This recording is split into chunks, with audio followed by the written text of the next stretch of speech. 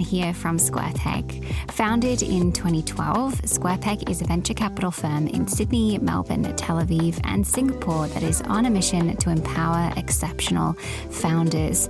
We are an early stage technology investor across the fintech, enterprise, healthcare, consumer, and emerging spaces.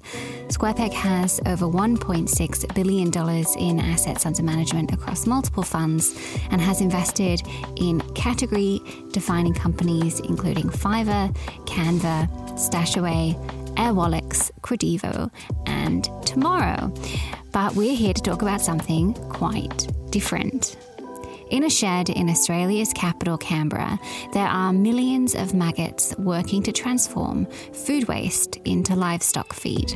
These tiny little wriggly friends are the beginning of a huge transformation in how we feed animals, manage waste streams, and think about supply chains. A business leading this transformation is GoTerra, a robotic insect farm startup founded by former sheep farmer Olympia Jager. Founded in 2016, GoTerra builds insect farms that run robotically, meaning they can be installed theoretically anywhere. Olympia has raised funds in Australia from the likes of Grok Ventures and AgTech-specific fund Tenacious Ventures. And it's a story we want to tell here because her product is just unusual. I mean, we come across all kinds of products and services at SquarePeg, but maggot robots are on the rarer side. And we thought it might give any founder inspiration that is not working on a SaaS-only product. But Olympia didn't start with maggot robots. Really, she was interested in understanding how can we combat climate change.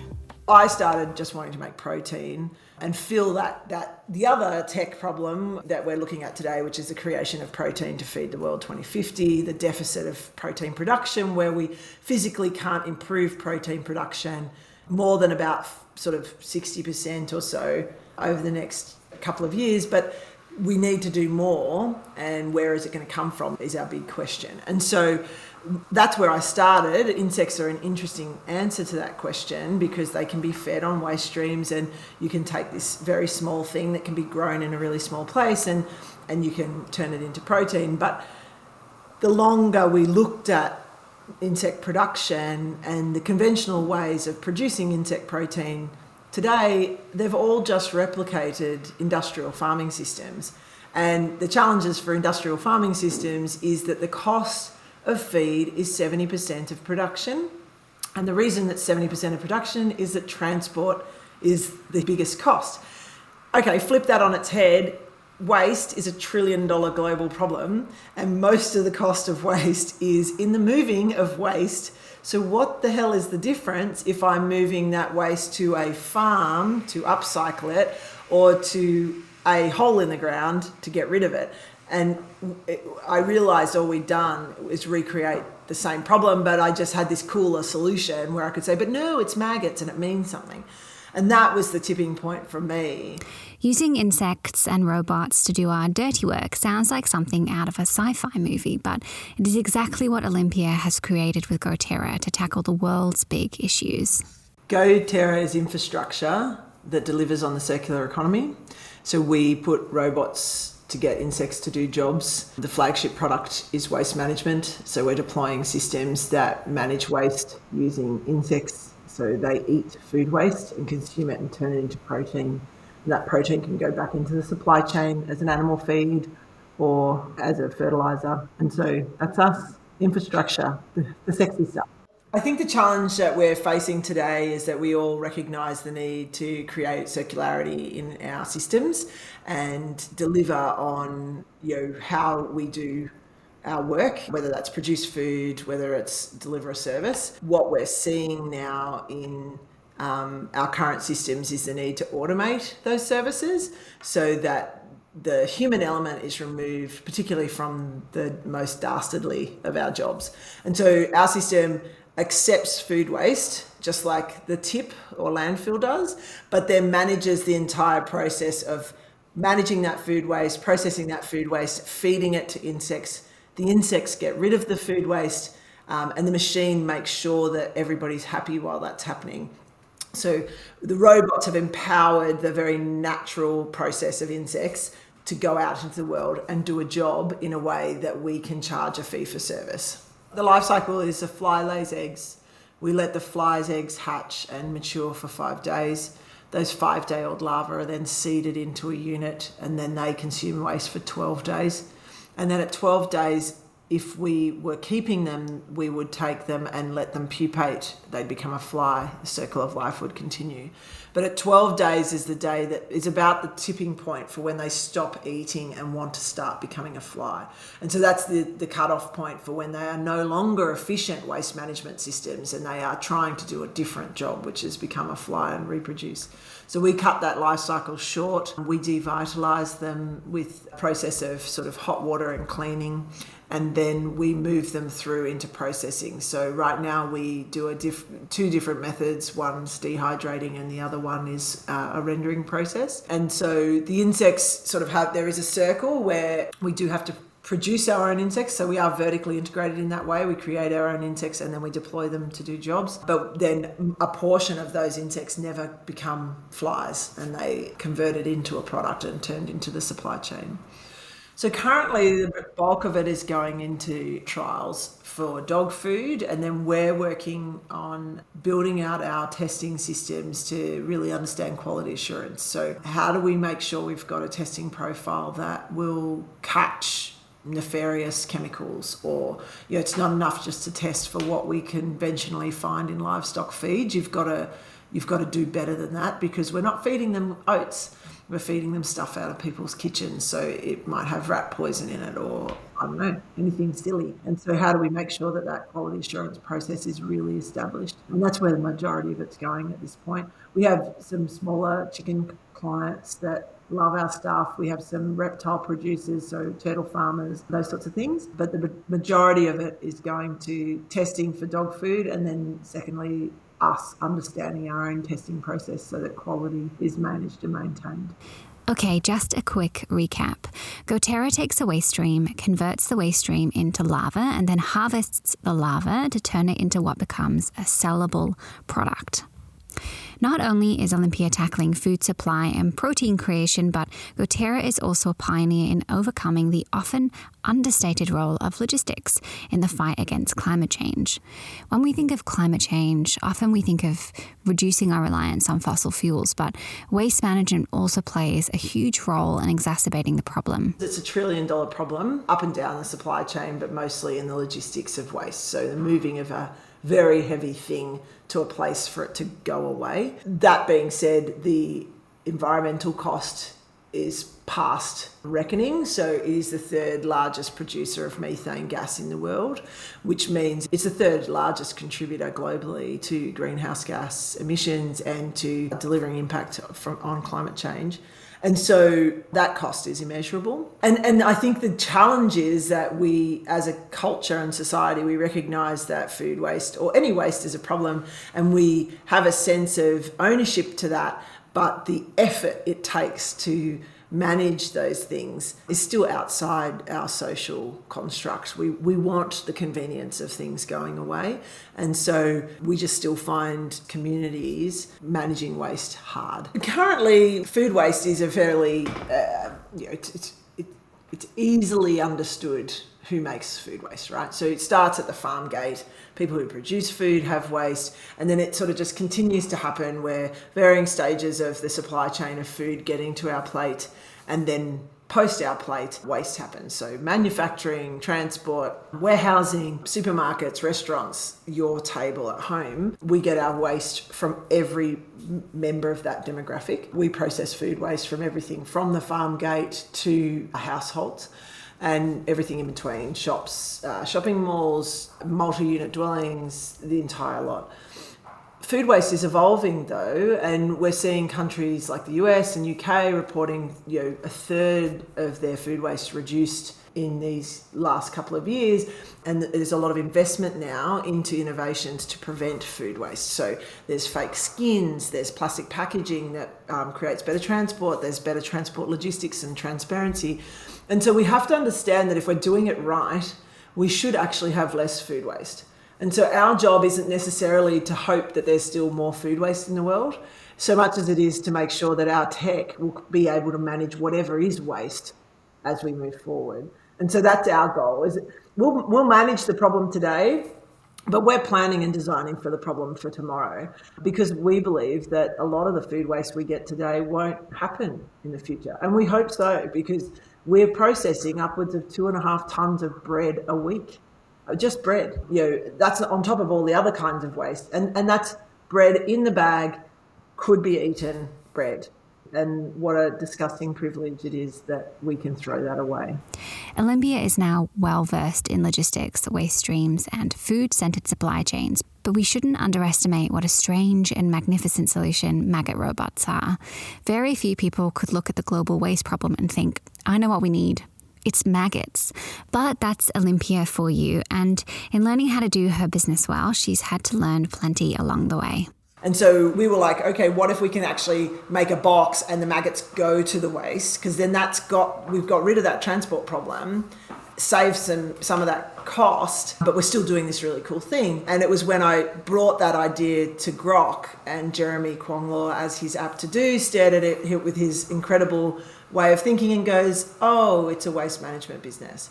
And I was like, oh yeah. And then off we went. And once you see that pattern, then you can settle in and get to know who you are, if that's what you do, right? And I think about that a lot. Is it's, as the company's grown, it stopped being Olympia GoTerra, and it's now GoTerra, and Olympia works at GoTerra. And the beautiful thing about that is that GoTerra now understands that she is best at making robotic systems that get insects to do jobs, and she measures that based on her passion for saving the world and managing large tons of waste with insects. And so that's how we got there. But I think you have to almost not know where you're starting. You just have this great idea.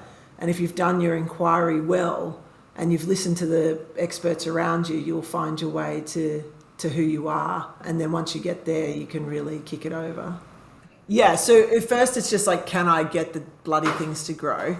And that was like a really interesting exercise in humility. And it got, you'd get to the point where you're like, I can't stomach another slice of humble pie. Thank you so much. I'm very full. Like I just physically can't not grow maggots another day, because it's hard to do what nature does easily. And so once I got humbled the hell out, but in that process, can I actually just get a maggot to grow in a bucket and then get a fly to lay eggs in a different bucket? And if I can actually pull that off, then we'll think about what kind of bucket I'm going to put it in. So I didn't really go straight to tech.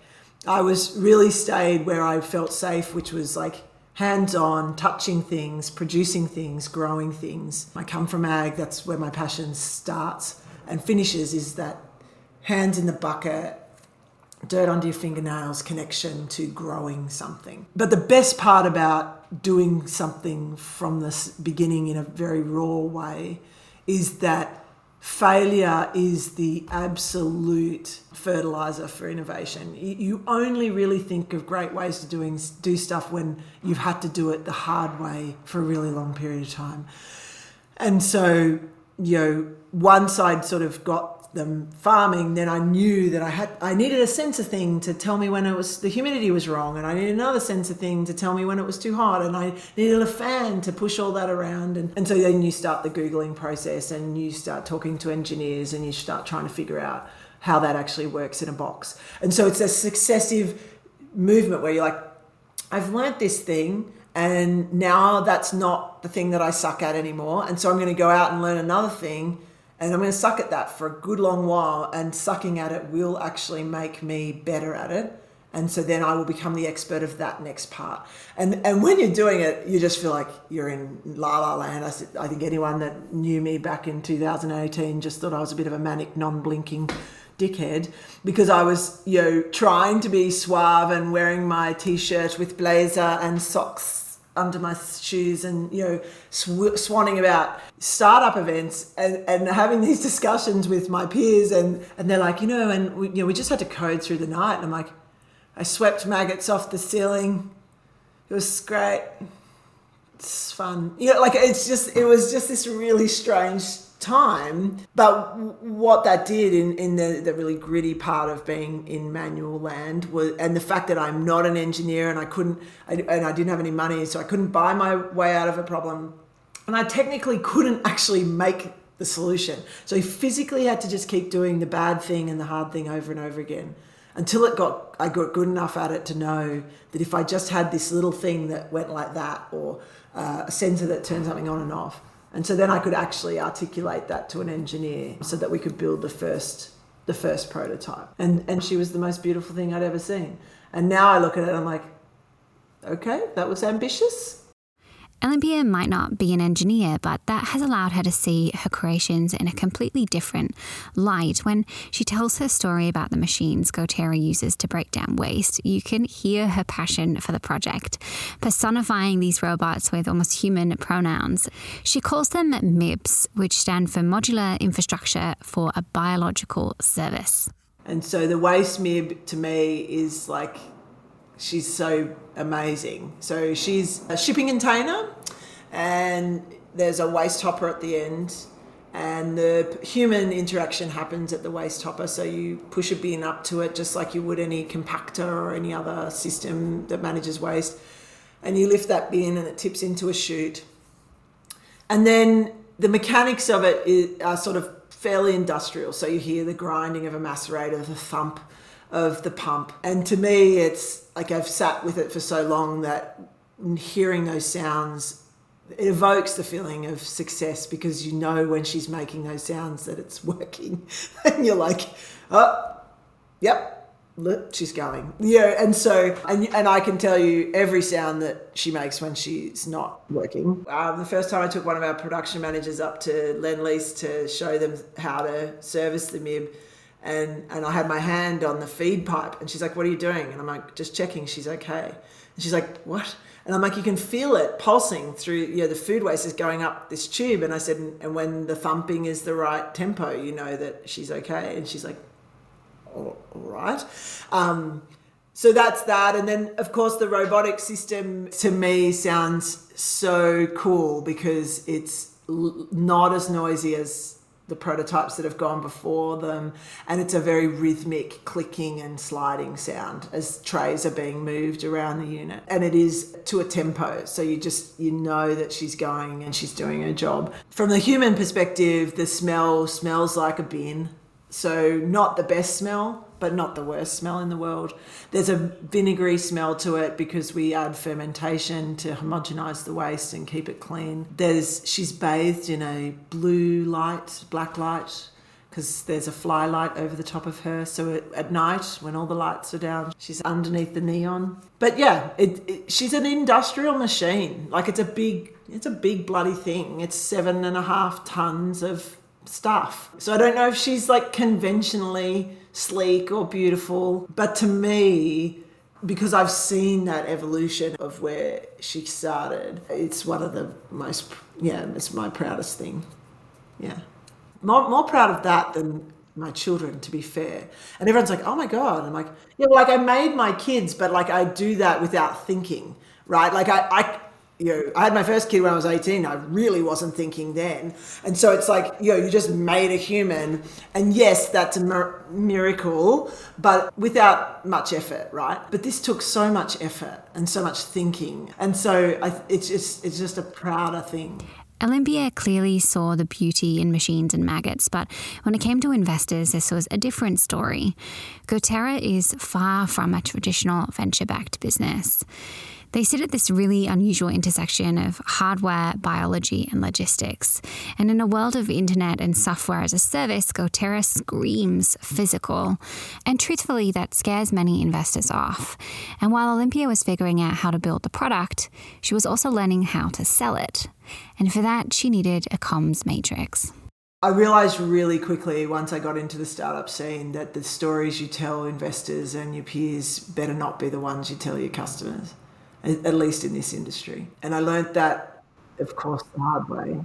And so I sort of started getting better at pitching, and a few people were giving me feedback and sort of cheering me on. And so, as always, you ride that little mountain and you're like, I can do this. And thankfully, karmically, there's always someone to be like, and push you back, remind you just where you stand in this scheme of things. And I was talking to a customer, multinational waste management company, and And he was asking me all these questions, and I was naffing on about sustainability and circular economy and saving the world and all this sort of stuff. And he was just like, I don't give a shit. And I was like, all right. And bear in mind the waste industry, I think what I love about the waste industry is most people in the waste industry have started at truck driving and are now regional managers, or, it's this really interesting industry where people have mostly done every step of that business and understand it. But it's also a very real industry. We don't mess around with sort of weird, underhand talk. And he's like, I just don't give a shit about that. He's like, how are you fixing my problem? And I was like,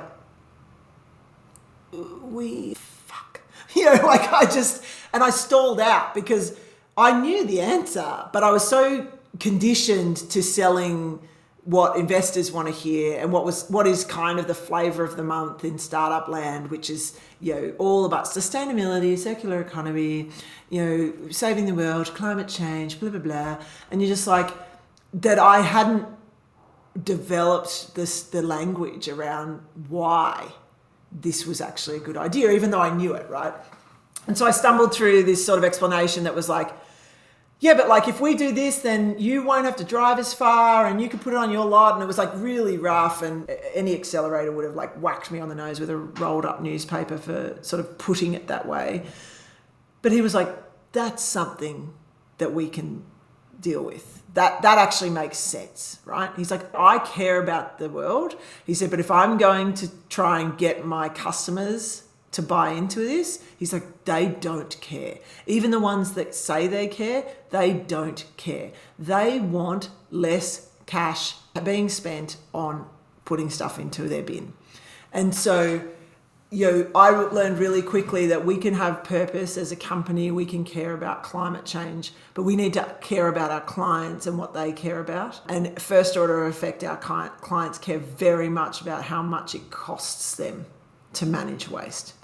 And so the perfect customer to us is technically any customer who has to manage the burden of food waste. When you talk about who we want in that conversation, most of those will be enterprise clients.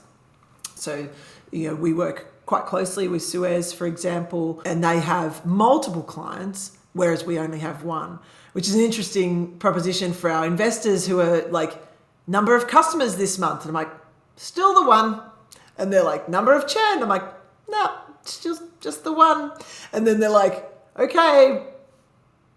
And that doesn't, not that we have one customer, we have more than one, but like there's no rise in that customer number like you would see in a SaaS or a different kind of company. And it's because our focus are enterprise clients, people who already understand how to move waste around, who have lots of clients, who have strong customer acquisition departments, so really strong sales departments, great accounts receivables departments. They're our clients because we want to provide the service of managing waste. That's the job we do well because we've got the robots to deliver. We don't want to drive trucks. We don't want to do logistics, and we would love to just keep sort of low numbers of clients. And as a startup, that's a great proposition because when you're trying to manage lots of clients, that is a different cost conversation. So our perfect clients are enterprise. Yeah. And to service the enterprise well, she needed money. And she started looking at funding options, attempting to figure out if GoTerra was the kind of company a VC could get interested in. When you go through an accelerator, you learn to speak with the cadence and you talk about the things that investors are looking for and the patterns. And I didn't have that. And I didn't ever get there entirely. There's even still pitches I gave in this last round where I was like, ooh, no, that's not what I wanted, where I wanted to go. And I think in the end that comes down to personality, right? So I am inherently more of a storyteller than I am a sort of a systems thinker. And so as you can tell by this podcast, my delivery is more of a yarn than it is a sort of this, then this, then this equaled that, and that was the end. And so that made pitching difficult. I think the second part is that, particularly in the seed round, back to that sort of belief that you need to know who you are to tell your story really well. I always liken GoTerra to like 16-year-old girl. you kind of know who you are. You think you know what you want to be, and you try it out by wearing a weird top, and then you don't pull it off because you put it on with the wrong pants, right?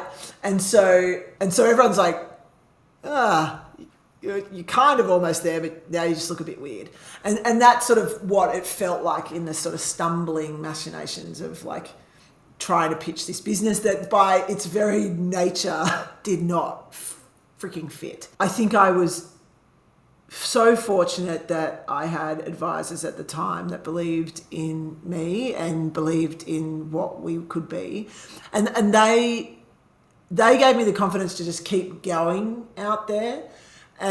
But I got some of the most brutal feedback, and it was mostly because people just didn't think that I belonged.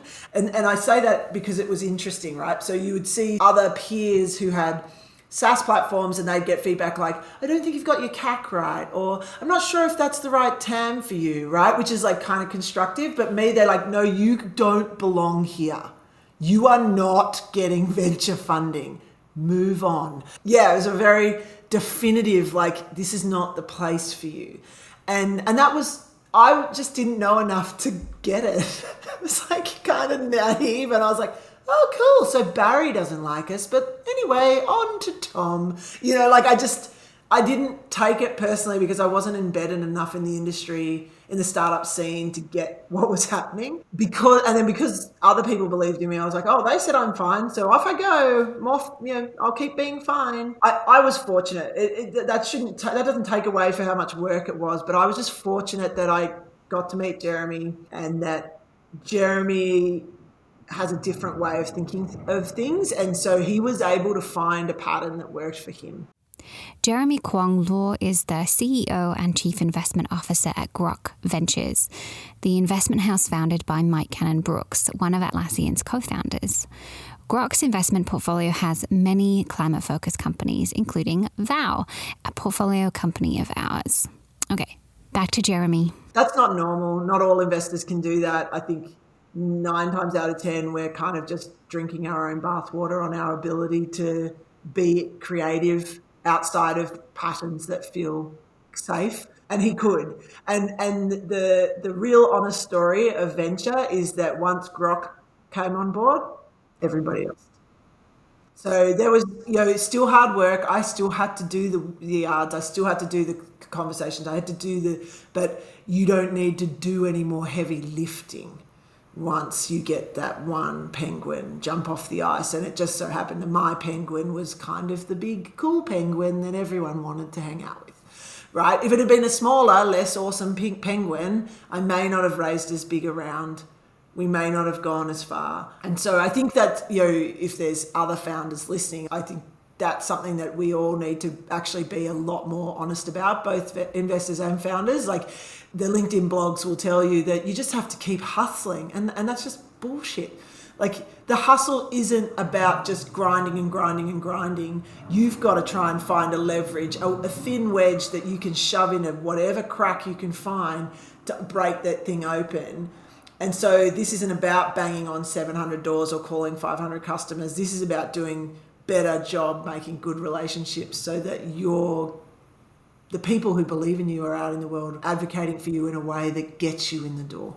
And it's a very different thing to, I think, what we mostly advocate for with founders. So yeah, super lucky in the seed round to meet Jeremy and have him can look at our business and understand it, because that knowing, it grew me, it grew the company. We could really leverage that expertise and that oversight and thought. But, it was the brand of Grok that kicked the rest. And don't take away from the discernment of Rampersand or Giant Leap in any way, but I'll be honest, I hadn't even considered speaking to either of them until I got Grok across the line. And as an only founder, I couldn't. Like, I could physically not do more than one investor at a time. Like, I was just like, it's just you until I'm done, and then I will go to the next one. Like, I couldn't do any more. So, they found out about us through Grok, but we hadn't even got to their door yet. So I don't want to make it sound like they had been hanging in the wings, not investing, but it was just more that the traction you get once you kick that one big one over is different. Yeah, so it actually, like, there was nothing as creative or as strategic as that, aside from a very strong understanding of my own self and who I am. And so when I was getting all these sort of kickbacks and sort of admonishments for trying to be in this place that I obviously didn't belong, look at me. Well, I do now. Like, hello, look, I've got my shirt. It says GoTerra on it. It's like, hello, I definitely belong here. But back then, you have to think about it from a startup perspective. I didn't fit on more levels than just the fact that I was hardware. I was non-engineer, no scientist. There was nobody with a cool university on my thing. It was just me. It's like, who's working for you? I'm like, that'd be me. And I've got these two incredible human beings that work with me, and they have some degrees, but it's from Sao Paulo. Or there was no MIT, there was no UNSW, there was no UCID, nothing.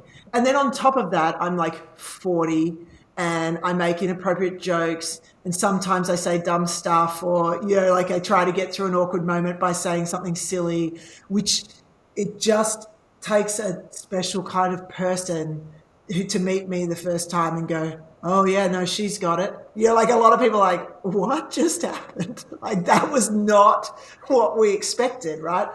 And so I think ultimately what that first round taught me, and the gift that I got from my investors that first round is, yes, they came on, the flywheel kicked over more easily when Grok came on board, but they still had to sign up for me, a single founder in her 40s, without any, none of the tickets or awards to make you feel safe, and say yes to that business model. And I think that for me became the thing, right? The catalyst that was like, they have to get me actually.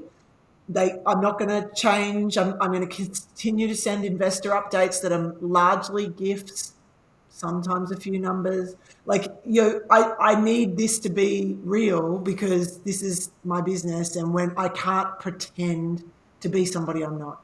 And so in the Series A, I wouldn't say I was more confident so much as I just had a different perspective. And I always say, like, I'm incredibly spoiled with the investors that I have. They are willing participants. They care about the business. They care about me. They are smart and funny, and they get my jokes, which is so important. And so I wanted more of that.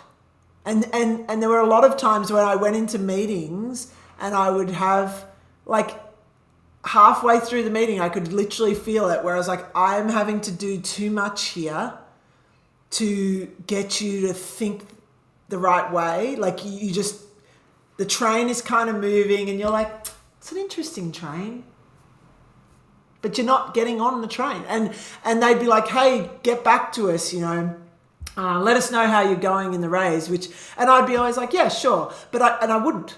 And I just left it as is, because it was like, no, I know what you're saying, and that's okay. I don't have time to, like, come back to you when this is a dead end, and I know that you're probably going to just ghost me or tell me the polite but useful no. And so no worries, man. And so I just was more comfortable with that this time around. I didn't feel the need to try and be anything we weren't. And so I was a lot more upfront than I normally am, which is, a lot. And I just, warts and all, sort of put it out there, because I think that's what they gave me this time around, was the confidence to know that there are people who are willing to back something that looks really inherently hard and very different to the stock standard, and give it a go anyway. And I just needed to find more of them so I could continue to send investor updates with lots of gifts. Not only did Olympia have to evolve the way she managed her relationships with VCs, she also had to better understand the needs of her customers. And this meant having an intimate understanding of the challenges of waste management by asking better questions. We went through this entire process where we were really small. My goal was after the seed round was to say, I need a client from every segment of the waste profile. I need a client from offices. I need clients from supermarkets. I need a client from hospital. I need a client. That way we could start collecting the data to understand the individual needs of these different client segments and how we solved them. It's always the same premise, logistics, but we now understand that grocery stores, don't want their bins out for too long. They want a bigger bin. They have these problems, this problem. We understand hospitals have very liquid type wastes because they deal in sort of mushy soups and stews and rices and things. And so bin liners are important to those customers. And so understanding the sort of dynamic of each of our clients became important as we matured that. And us getting better at knowing that. So when they call, knowing what to ask so we could get to know them really quickly and then come back real quick with our expertise. So then you create this security, right? Because we're new and interesting and weird. And when you think about, Woolworths as our client, that's a pretty big leap because they're the fresh food people and they get maggots to manage their waste. And that, messaging wise, could be a little contrary, right? Like, the maggots are managing the fresh food people's waste, but it's about understanding what their challenges are, what they're going to need, and how we can deliver on that service, right? And so Woolworths' biggest challenge is packaging. So how do we deliver that service for them, and how do we make sure that they get what they need? It's still packaged up the same, but giving our expertise creates confidence. As Olympia and I were talking, it was clear that the first few years of her GoTerra experience were full on. Most people who decide to build something as impactful as a startup have a very busy and hectic few years, but Olympia's composure through it all really struck me as special. We found ourselves talking about what had prepared her for managing so well, and the answer turned out to be awful. So I'm prefacing the next section with a reminder that it takes huge courage to share stories that are personal and painful, and I'm really grateful for Olympia for telling this one. My son died when I was 20. He was 2.5. That was, all of the things. The breaking and the smashing of who I am as a person, and ironically, at an age where you don't even know who you are. Yeah, it's bullshit. What a bullshit thing to happen. But also a challenge in an individual's self around how you take that moment and use it to evolve or whatever. And I think the challenge around speaking about that kind of loss and then how you've overcome it is it always just ends up sounding a bit trite. Like, I learned and I whatever. And it's like, no, pain is growth. Like, you just don't get growth without pain. But the challenge with trauma, which is a different kind of pain, is that it is enduring. And so living with trauma then becomes something that creates resilience, creates capacity to have empathy in a deeper and sort of more meaningful way than you probably would if you've just sort of had hard shit happen. And so I think for me, that's the privilege of my loss, is that nobody would want that to be true. But if it's going to be true, then it is a privilege to have that be the thing that impacted me. So, and sometimes I'm better at talking about that than others, and today's not a day where I'm going to get through it without having a bit of a cry, but that's okay too. And I think if nothing else, I have an ability to be much more compassionate to myself and the things that I go through than I would if this hadn't happened, right? Because now in the scheme of shit that could go on in my life, that's bottom. And so maggots on the ceiling, fires, flooding, hail, pandemics, it's like, these are reasonably shit things, and collectively they are kind of holy shit, but they are in no way as shit as it could be. And so, I'm fortunate to have that perspective, because when things are shit for my team, 9 times out of 10, I can be that cheerleader for them, and I can handle the burden I can carry around that kind of stress is a lot higher, which, how lucky, because if you're going to be a startup founder, Jesus Christ. So many of us, we don't want to think about death. We avoid grieving when we lose someone, distract ourselves, look away, and often we do this more so when we encounter other people's grief. You may as well have a thing growing out of the front of your head. They don't want to mention it and they don't want to talk about it. And it is where, I learned a lot of things on the back of that. And one of them is that I hate the pink elephant in the room, because I hated for so long that people treated me as the girl whose kid died, but nobody ever wanted to talk about the kid. And so now as a human, everyone's like, you're very direct. And I'm like, yeah. Because I just can't bear that any pink elephant of any kind. It's like, can anybody see this? The massive thing that's just walked into our conversation. Does anyone want to bring it up? And so, I've got to manage that sometimes, because sometimes she can just walk through and that's okay. But other times, the fact that I won't let it walk through unannounced or unspoken about is good, because we don't, I'm constantly lifting rugs going, what's all this under here? We need to get it out. Let's talk, And so that's important. And then when I moved to the US, which was on the back of him dying, I just wanted to get away. So I trained horses, which again, I'm super fortunate. I've had the opportunity to do really cool things in really cool places with incredible people. And I got to do it in a way that very few people could. And so I trained with some really interesting humans and got to ride very expensive horses, and all of that was fun. And then I married a US Marine, and that's how I ended up in the stupid little seaside town where Dawson's Creek was filmed, trying to exist while my husband went on combat deployments to Iraq and Afghanistan. And I'm possibly the greatest walking anti-war protester on the planet. So it's like this weird life that I'm living where I'm like, I don't believe that war should happen. I am wholly against war, but also proud that my husband just got a nice little medal because he did a great job. And I'm also proud of his effort and the work that he puts into delivering.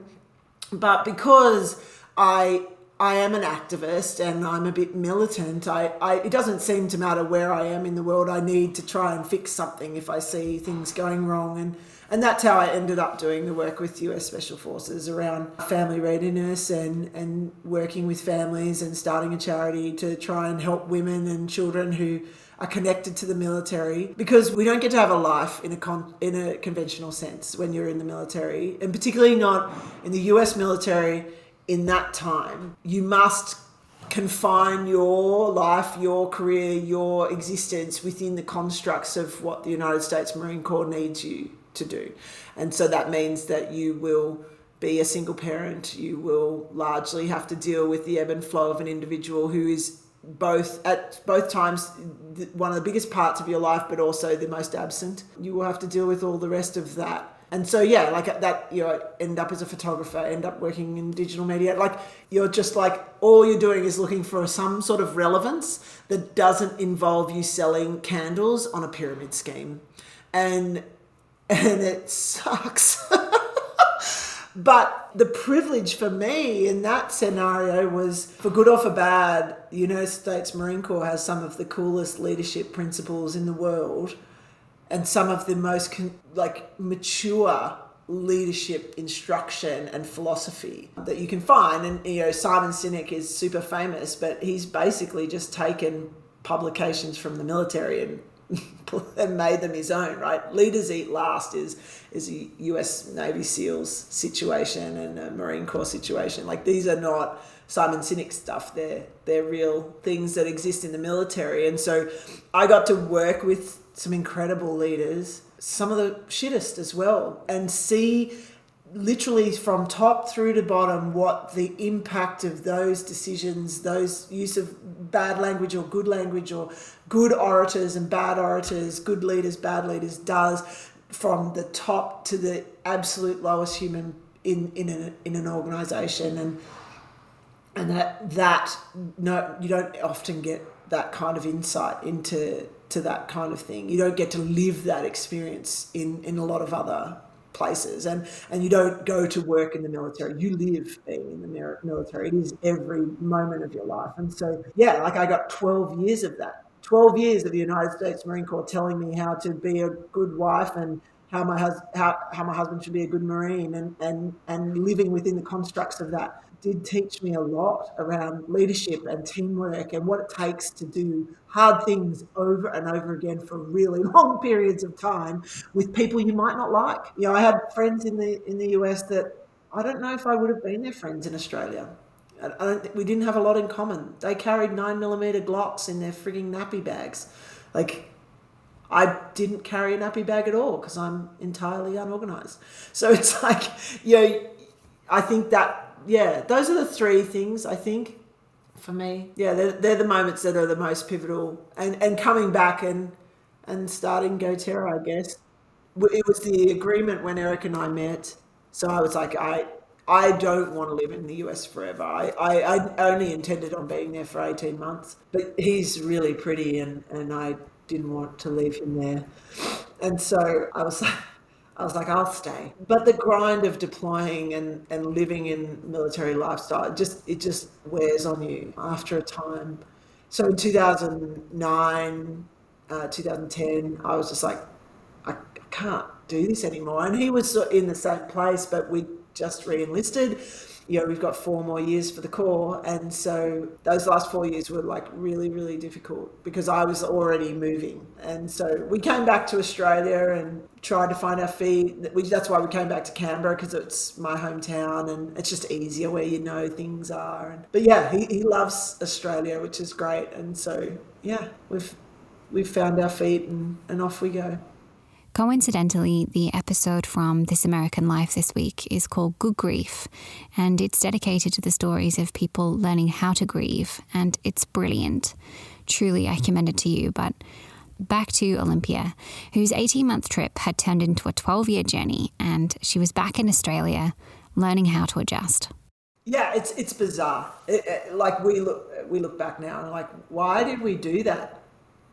Like, but when you're in it, you're like, you've lost sense of normal, right? Like you explain away the most ridiculous things. And when we came back to Australia, it was actually really acute how different we were, because our jokes didn't make sense to anyone, let alone outside of the US. And then Australians don't care, right? Which I love, right? We should not put that much emphasis on our military. We should not create accolades or mythology around them. It's the leading cause of the PTSD is creating an iconic feel and a mythology around our military. And so in Australia, people are like, what do you do? And he was like, oh, I was in the military. And they're like, huh. You know, whereas in America, they're like, wow, you're so amazing. And so that was super weird. And then, you know, just random stuff that people just didn't get about us and we didn't get about the world, because we'd been living in this odd place for so long that even though we thought we weren't like militarized, we were entirely. We were part of that grieving machine, whether we liked it or not. And it was only when we got out that we realized we weren't normal anymore. And so, yeah, it's been a bit of a road back. But like I said, I think, you know, sometimes my staff is like, everyone gets the feedback, right? And not in the individual. And I'm like, yep. And that's a Marine Corps thing. Like, the Marine Corps, if one person doesn't make it, everyone does push-ups. And the philosophy about that is that if you shouldn't have let them fail. Where were you when they were not doing well? Why were you leaving them behind? And we sort of adopt a lot of those philosophies here. It's like, no. If someone didn't make it, that's because you forgot that you were in a team and you were just walking this road on your own. And that's made a big difference to, particularly kicking off this year, like as the team's just getting to know itself better and better, everybody's just you really see that now. And now there's a lot more accountability. It's like, hey, let's go. Come on, you know, because everyone knows that like together they're working on these problems. And so, yeah, it's a bit different. Olympia had gained significant clarity from living a process-based marine life in the US. On top of that, she realized the importance of leaning into new relationships with others, keeping their thoughts and ideas in mind. I used to say to people, thanks for helping me with that. It's nice to have another voice in my head beside my own. And that's sort of my way of sort of talking through. Sometimes when you are working on a project alone, you're sort of having your internal monologue, right? There's nothing to bounce yourself off. And so when you do get into a place where you're like super scared, it's quite difficult to rationalize your croc brain tendencies to fight or flight with the more logical tendencies of you're going to be okay, you will be fine, you will work out. Because croc brain's like, this is bad, run, like and when you're on your own, that's even harder. So when you've got a team around you, or you've got a founder, a co-founder, you've got a different mechanism, right? Because you can be like, this is really shit, and they can be like, yes, it is, but we're going to make it. And so it started in the first round. Last year it was Miles Davis. It took me years to learn to sing like myself, which is just, it really resonated with me, and it's almost becomes like a mantra. So when I'm really struggling with insecurities around getting something wrong or not knowing how to explain something, it just provided comfort to just remind myself of that it takes years to know who you are. It takes years to develop such a knowing that you can sing truly and comfortably as if you are you, and you're not trying to be Christina Aguilera or whatever. Do you know what I mean? You're not trying to sound like anyone else. And so this year it's James Baldwin, who's one of the most beautiful writers in the world, and it is not everything that is faced can be changed, but nothing can be changed until it's faced. And I think the reason why I chose that this year is we're going to do some really big stuff this year. We did big stuff last year, but this year we're really pushing through some pretty big stuff, and I need to remind myself that I might not be able to change all of it, and I might not be able to achieve all of it, but I have to turn into all of it equally and as openly and as honestly each time, irrespective of whether or not I get it across the line, for any attempt of change to occur. And I think too, with James Baldwin, I can hear his voice. And so, that's sort of an interesting thing when you can reflect on the sound of the human that said that believed it and understood it first, when you can hear their voice in your own head and use that as a mechanism for reflection, because it sounds more credible, because you're not just telling yourself that now, James Baldwin is telling me this, which just brings a different layer of credibility and support when you're trying to do things on your own and internally. When you begin to build a successful company, many leaders will tell you to hire a strong workforce, but the biggest challenge that Olympia and most founders face is how. I think that the biggest thing that I've done wrong is every time it hasn't worked out has been because I have somewhere in the decision-making process fallen prey to ideology, impression, perception, where it's like, oh, this is the kind of person I should be hiring at this stage. This person will make people think that we're legitimate, or this candidate is the kind of candidate that people would expect us to hire. And I feel sometimes a little bit unsure because the people that I resonate to tend to not fit in those molds. And so then you have those competing feelings where you're like, oh, am I uncoachable? Am I one of those CEOs that never hires the good people that are better than they are? Because we're all trying to live up to these incredibly difficult goals of like, hire people that are better than you. I'm like, what? Like, yes, but what does that look like? And how do I know if they're better than me? And how if I know they're better than me? And how do I know, like, what if they're better than me, but I hate them and they suck? Like, do you know what I mean? Like, you've got this sort of really weird aspirational direction, and then no information on how to execute on that idea of hiring good people. And so, the times I've got it wrong is when I've tried to hire someone that fit a mold or perception of a certain role, and I've gone more for the person that fit the sort of stereotype that you read about than I did the person that I liked or felt would do a good job. I don't know what the answer to that is for everyone, but I know for us what we've fallen back on and what our head of people, Laura, has just managed to do really, really well is just keep coming back to that first principle of who are you? Know yourself as a company. And if you can just lean on that as hard as you can, then you will build the framework and the metrics to go, if we are who we say we are, then this person must be able to do this. They must look like this. and they have to deliver on this. And if the person that we're speaking to today doesn't do that, then they can't be here, because it doesn't matter if they're the former CEO of, I don't know, Ford.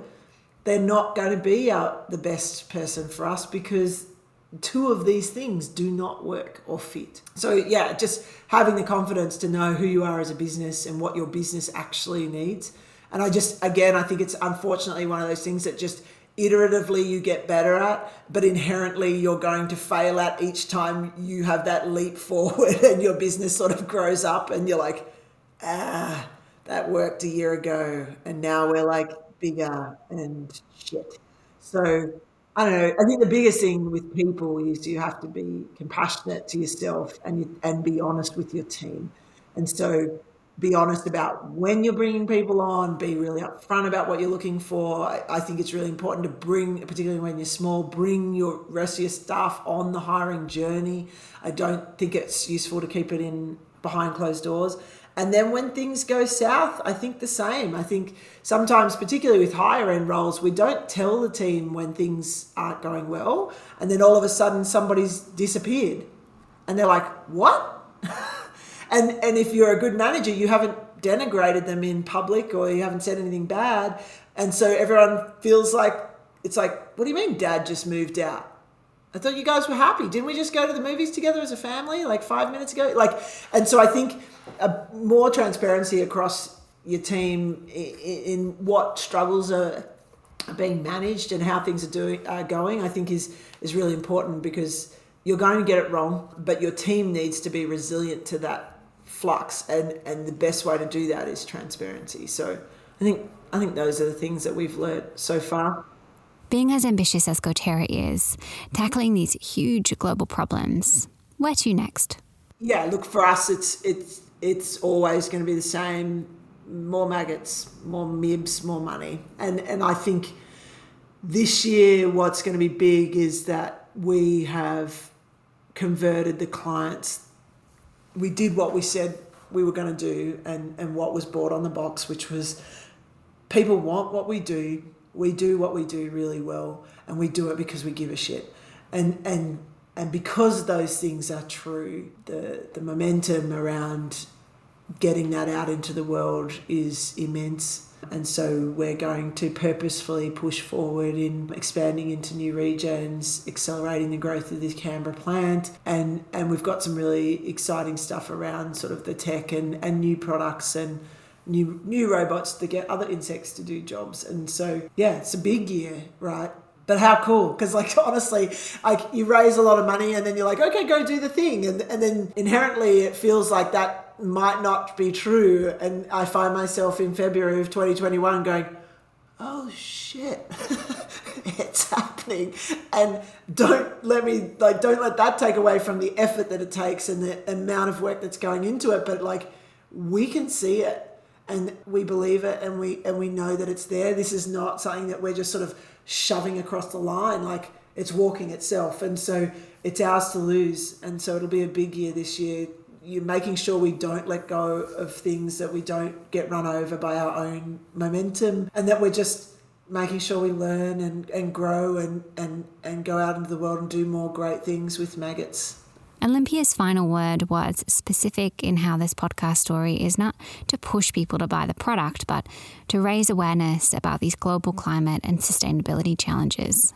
I think for me, I really want GoTerra and myself to just be seen as leaders. And so I'm a little bit more interested in talking about how you get here, how you keep going from here, and sort of how I believe our company's evolving, rather than I want to be like, buy our products now. And if we speak for ourselves on that issue. And I believe that people find us more compelling when we're talking about how you get a maggot robot to market than why you would want to buy one. And so, because the buying one is not the hard part, frankly.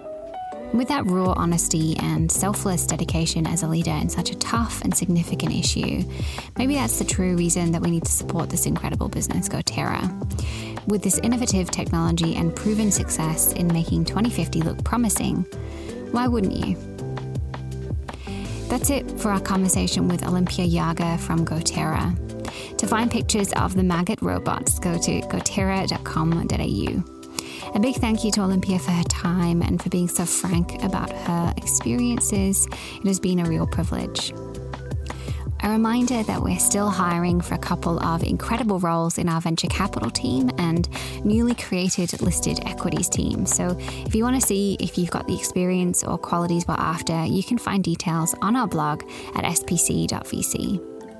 As always, this episode was first released via our weekly newsletter, All Signal, where last week my brilliant colleague Dan shared what he'd learned about community building from Israel. In particular, his article unpicks what makes Israel's startup culture world-class, and if you've been meaning to read Startup Nation but have never quite gotten around to it, then this is the one for you. You can read the article online and subscribe to All Signal at spc.vc. Today's episode was edited and stitched together by our wonderful producer, Sarah, and I'd like to end by acknowledging the traditional owners of the land on which I'm speaking to you today, the Gadigal people of the Eora Nation, and I pay my respects to elders past and present. We'll see you in 2 weeks.